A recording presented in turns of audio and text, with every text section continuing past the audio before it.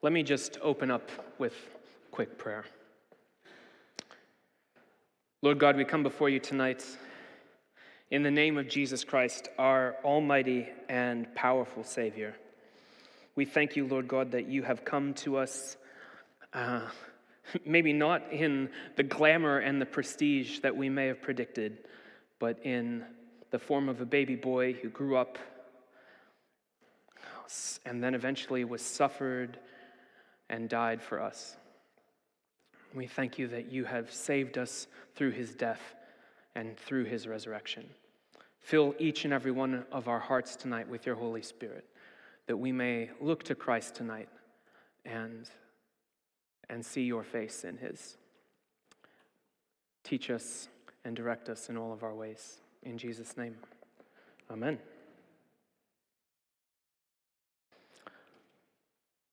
What is the craziest thing you have ever asked God for? I mean, the absolute craziest. Like, not like a little bit crazy, but like the thing that you're like, there is no way anyone else would ever possibly ask for something like this, but I'm going to ask because I've got to ask. Now, maybe you're here and you haven't ever asked God for anything. You've never prayed before, and you're just exploring the Christianity thing. But for those of us who have been walking with Christ for a while, actually, we ask God for a lot of crazy things. So just take a moment, if you've ever asked God for something crazy, just bring it to mind, think about it for a second. I don't know how crazy it was, but it was probably way less crazy than what James and John asked Jesus for in this passage. Like, James and John, wow. I mean, they are not called the sons of thunder for no reason. They come and they ask Jesus for something that is truly, actually crazy. But the thing is, before we kind of go to the part where Jesus corrects some of what they ask for, it's really important for us not to miss what they actually get right when they come to Jesus. Because we can read this and we can think that this passage is all about how James and John get it wrong. But actually, they get a few things right. The first thing that they get right is they go to the right person. They go to Jesus Christ. They've got a crazy request and they know who to take it to. They're going to go to Jesus. They want power, and so they go to Christ for power. That's what they want. And they know that to have power, they've got to ask Jesus for it.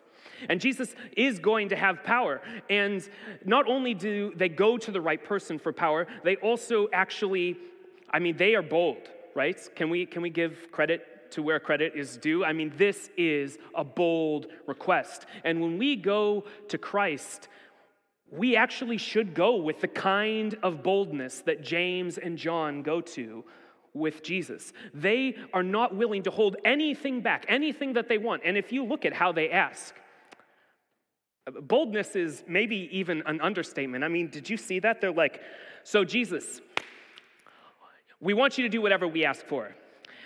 I don't know if you've ever had children ask you something like this, but they haven't told you what's coming yet. You know it's going to be something. It's going to be real something. And Jesus, he doesn't say no. He does what we all do. And we say, well, what do you want exactly? And they say, well, Jesus, when you come in your kingdom, one of us wants to sit on the left, one of us wants to sit on the right. And in case we miss this, what they are asking for is when Jesus is king over the entire universe, over all of the world, one of them wants to be second in command, and one of them wants to be third in command, right? So God, James, and John, all right? That's what they're asking for, all right? It is pretty crazy, but that's what they're asking for. That is a level of boldness that is really hard to rival. But it goes even beyond that. And so Jesus says, well, do you even know what you're asking for? Can you drink the same cup that I'm drinking? But before we get to that, we need to also note that they do get something else right. Jesus Christ will come in glory. We were singing about how Jesus Christ offered his life for us, and there is a day, not just when he died on the cross for us and when he rose from the dead, but there is a day appointed, and when that day comes, he is coming to this world, and he is setting up a perfect and eternal kingdom that will never end and will never fade. He is coming in glory. And in fact, the scriptures talk about it'll be like the heavens will open up and then light will like just blow through the sky and there'll be angels and then all of his people will be coming with him. I mean, glory is almost an understatement for Jesus' arrival. So they get these things right. But see, they also get a few things wrong. And to start with, they miss something. They miss something about power. What they get wrong about power is that you can't have power without participation. So they say, we want to sit on your right and your left, and Jesus says to them, do you even know what you're asking for? Do you know what you're asking for? Can you drink the cup that I'm drinking? Can you be baptized into the baptism that I'm being baptized into? And they're like, oh, well, sure, of course we can, Jesus. I'm not sure they fully understood yet exactly what that meant, but they thought they could do it. Talk about swagger, but they had it, and they were there. But what they get wrong is that they think, and this is where Jesus corrects them, and he says, you're asking me for power, but what you don't understand is that true power will always require you to participate in the mission and the will and the goodness of God. You cannot have real power without a participation in what Jesus' own mission and his own life involves. And what that is about to involve, because they are getting close to Jerusalem and Jesus coming as the king, it's going to be suffering. It's going to mean death and sacrifice. And in case this was missed, he'll return and he'll say it again later. You cannot have power without a participation in Christ's suffering and in his missions. But you also can't have the power that James and John are asking for without something else, predestination.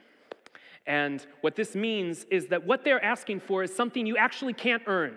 You can't earn being second in command and third in command of Jesus' eternal kingdom. That's something God has already established, it's already been arranged, and it was arranged by grace.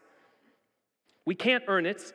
I was thinking as I was thinking about this message, I wonder who these people are actually going to be. I wonder who they're going to be. They're probably people we've never heard of.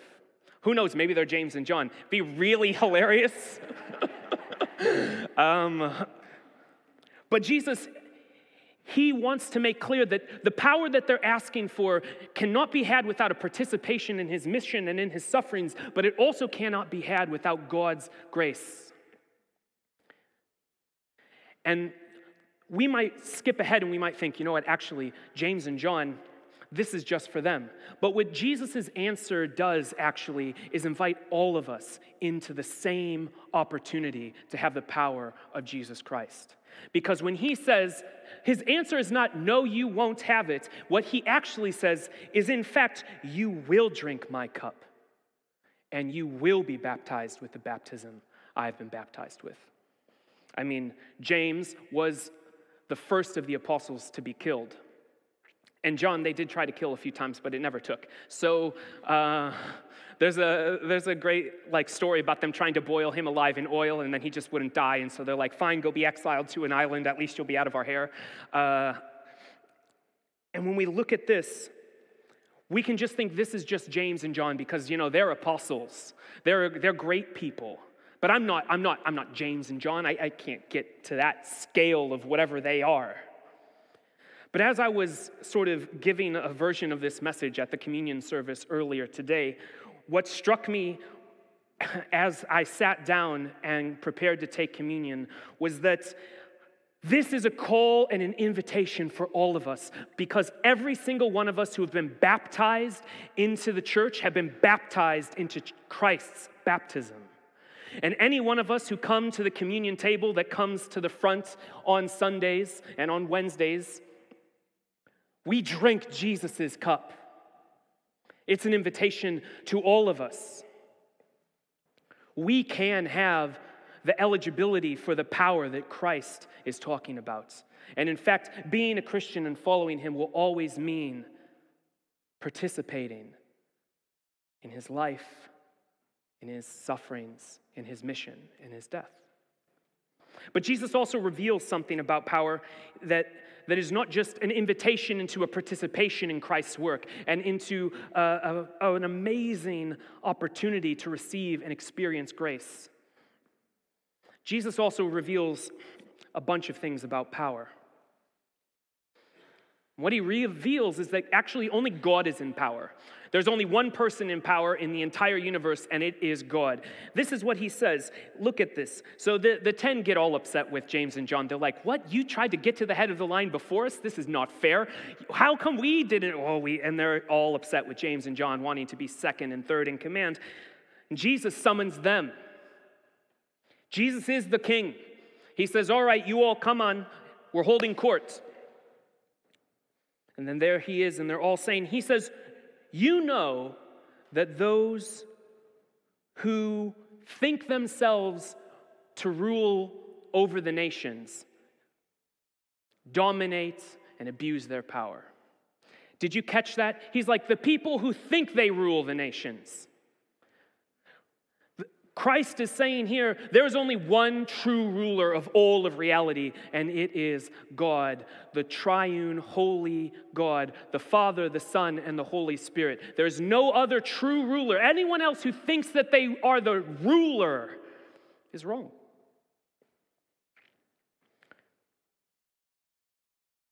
But he also shows us, as he mentions this, that power can be misused and abused.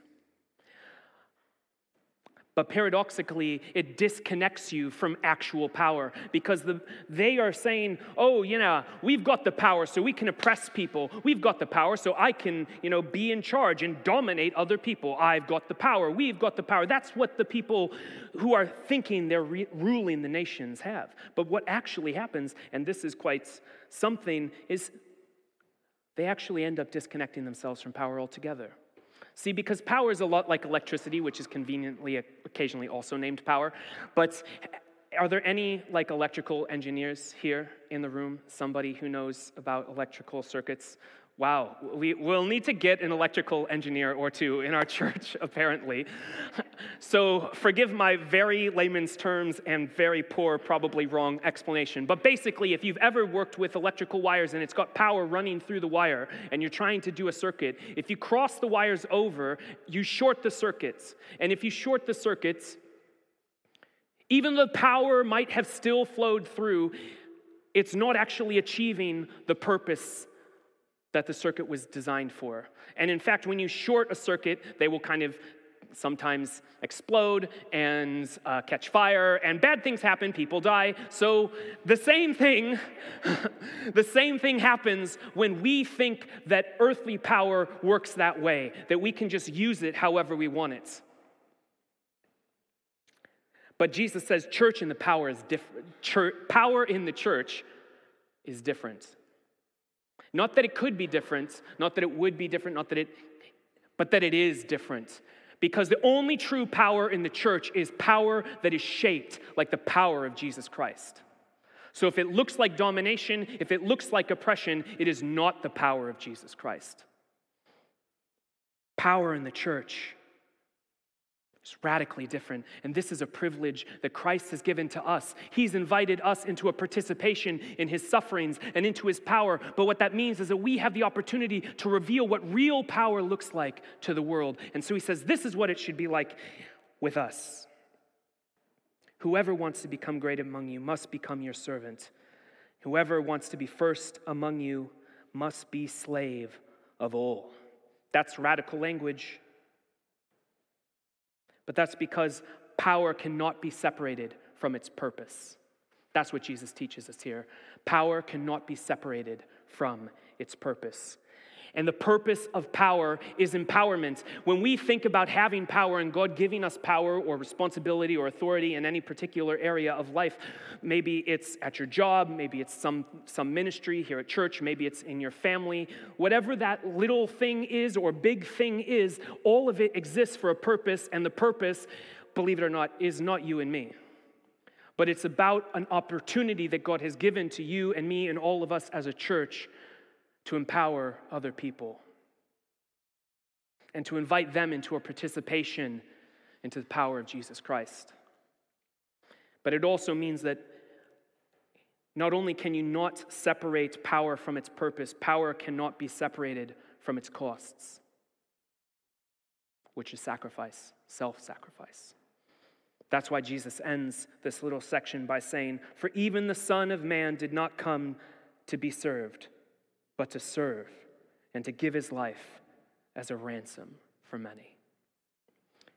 If any one of us thinks that we can have power without it meaning that we sacrifice ourselves for the good of others, what we want and what we have is not really power. Because the power of Jesus Christ, it's a love so radical, it's a grace so phenomenal, it's an opportunity to participate in suffering so beautiful that you're willing to die. And I think sometimes in the church and in our lives we think what we need is power.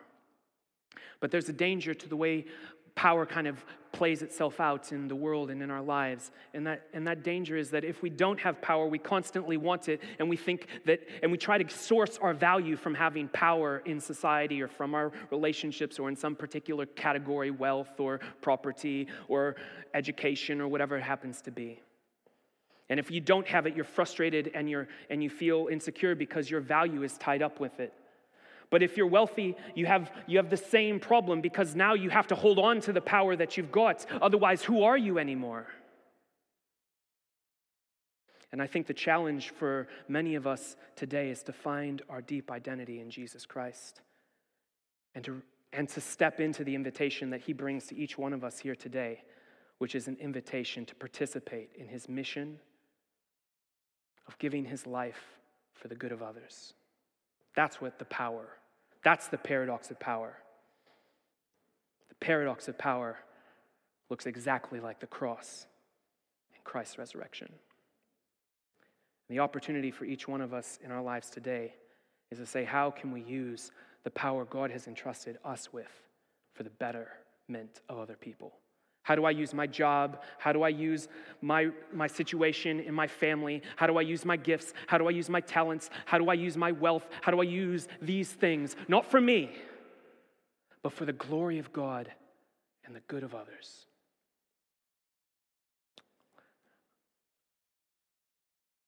I'm going to pray. And